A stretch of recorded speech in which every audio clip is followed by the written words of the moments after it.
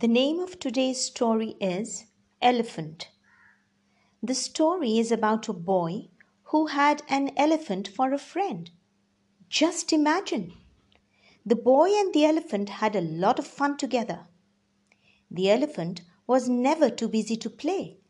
So let's read the story to find out what they actually did. I asked Grandad to play football with me, but he was too busy. I went to see Grandma, but she was busy too. So I asked my elephant if he wanted to play with me. We played football in the garden. Then Grandad called, "Who messed up the flower bed?" "I'm sorry, it was my elephant," I replied. Grandad did not believe me, so I took my elephant inside.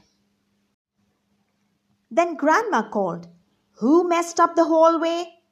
"I'm sorry, but it must have been my elephant," I replied. "And was it your elephant who splashed and made puddles in the bathroom?" "Was it your elephant who knocked over the orange juice?" "And was it your elephant who ate some of the cakes?" Grandma asked. "Well, yes," I replied truthfully. Grandma looked at me as if she didn't believe me. I was upset. I wanted to be alone. Then my elephant came. He smiled at me. I said sorry for telling on him. We were friends again.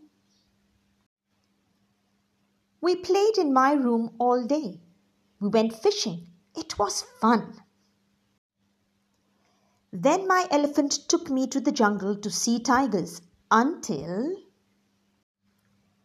it was morning and Grandad wanted to play football. "But how did I get to bed?" I asked.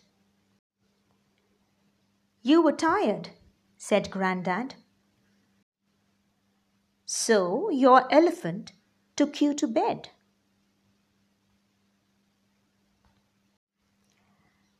Well, I hope you enjoyed listening to the story because I loved reading it out to you. But do you think that the elephant was real, or was he just in the boy's mind? I think that the elephant was the boy's imaginary friend because an elephant cannot live in a house. What do you think? We'll meet again soon. Until then, goodbye.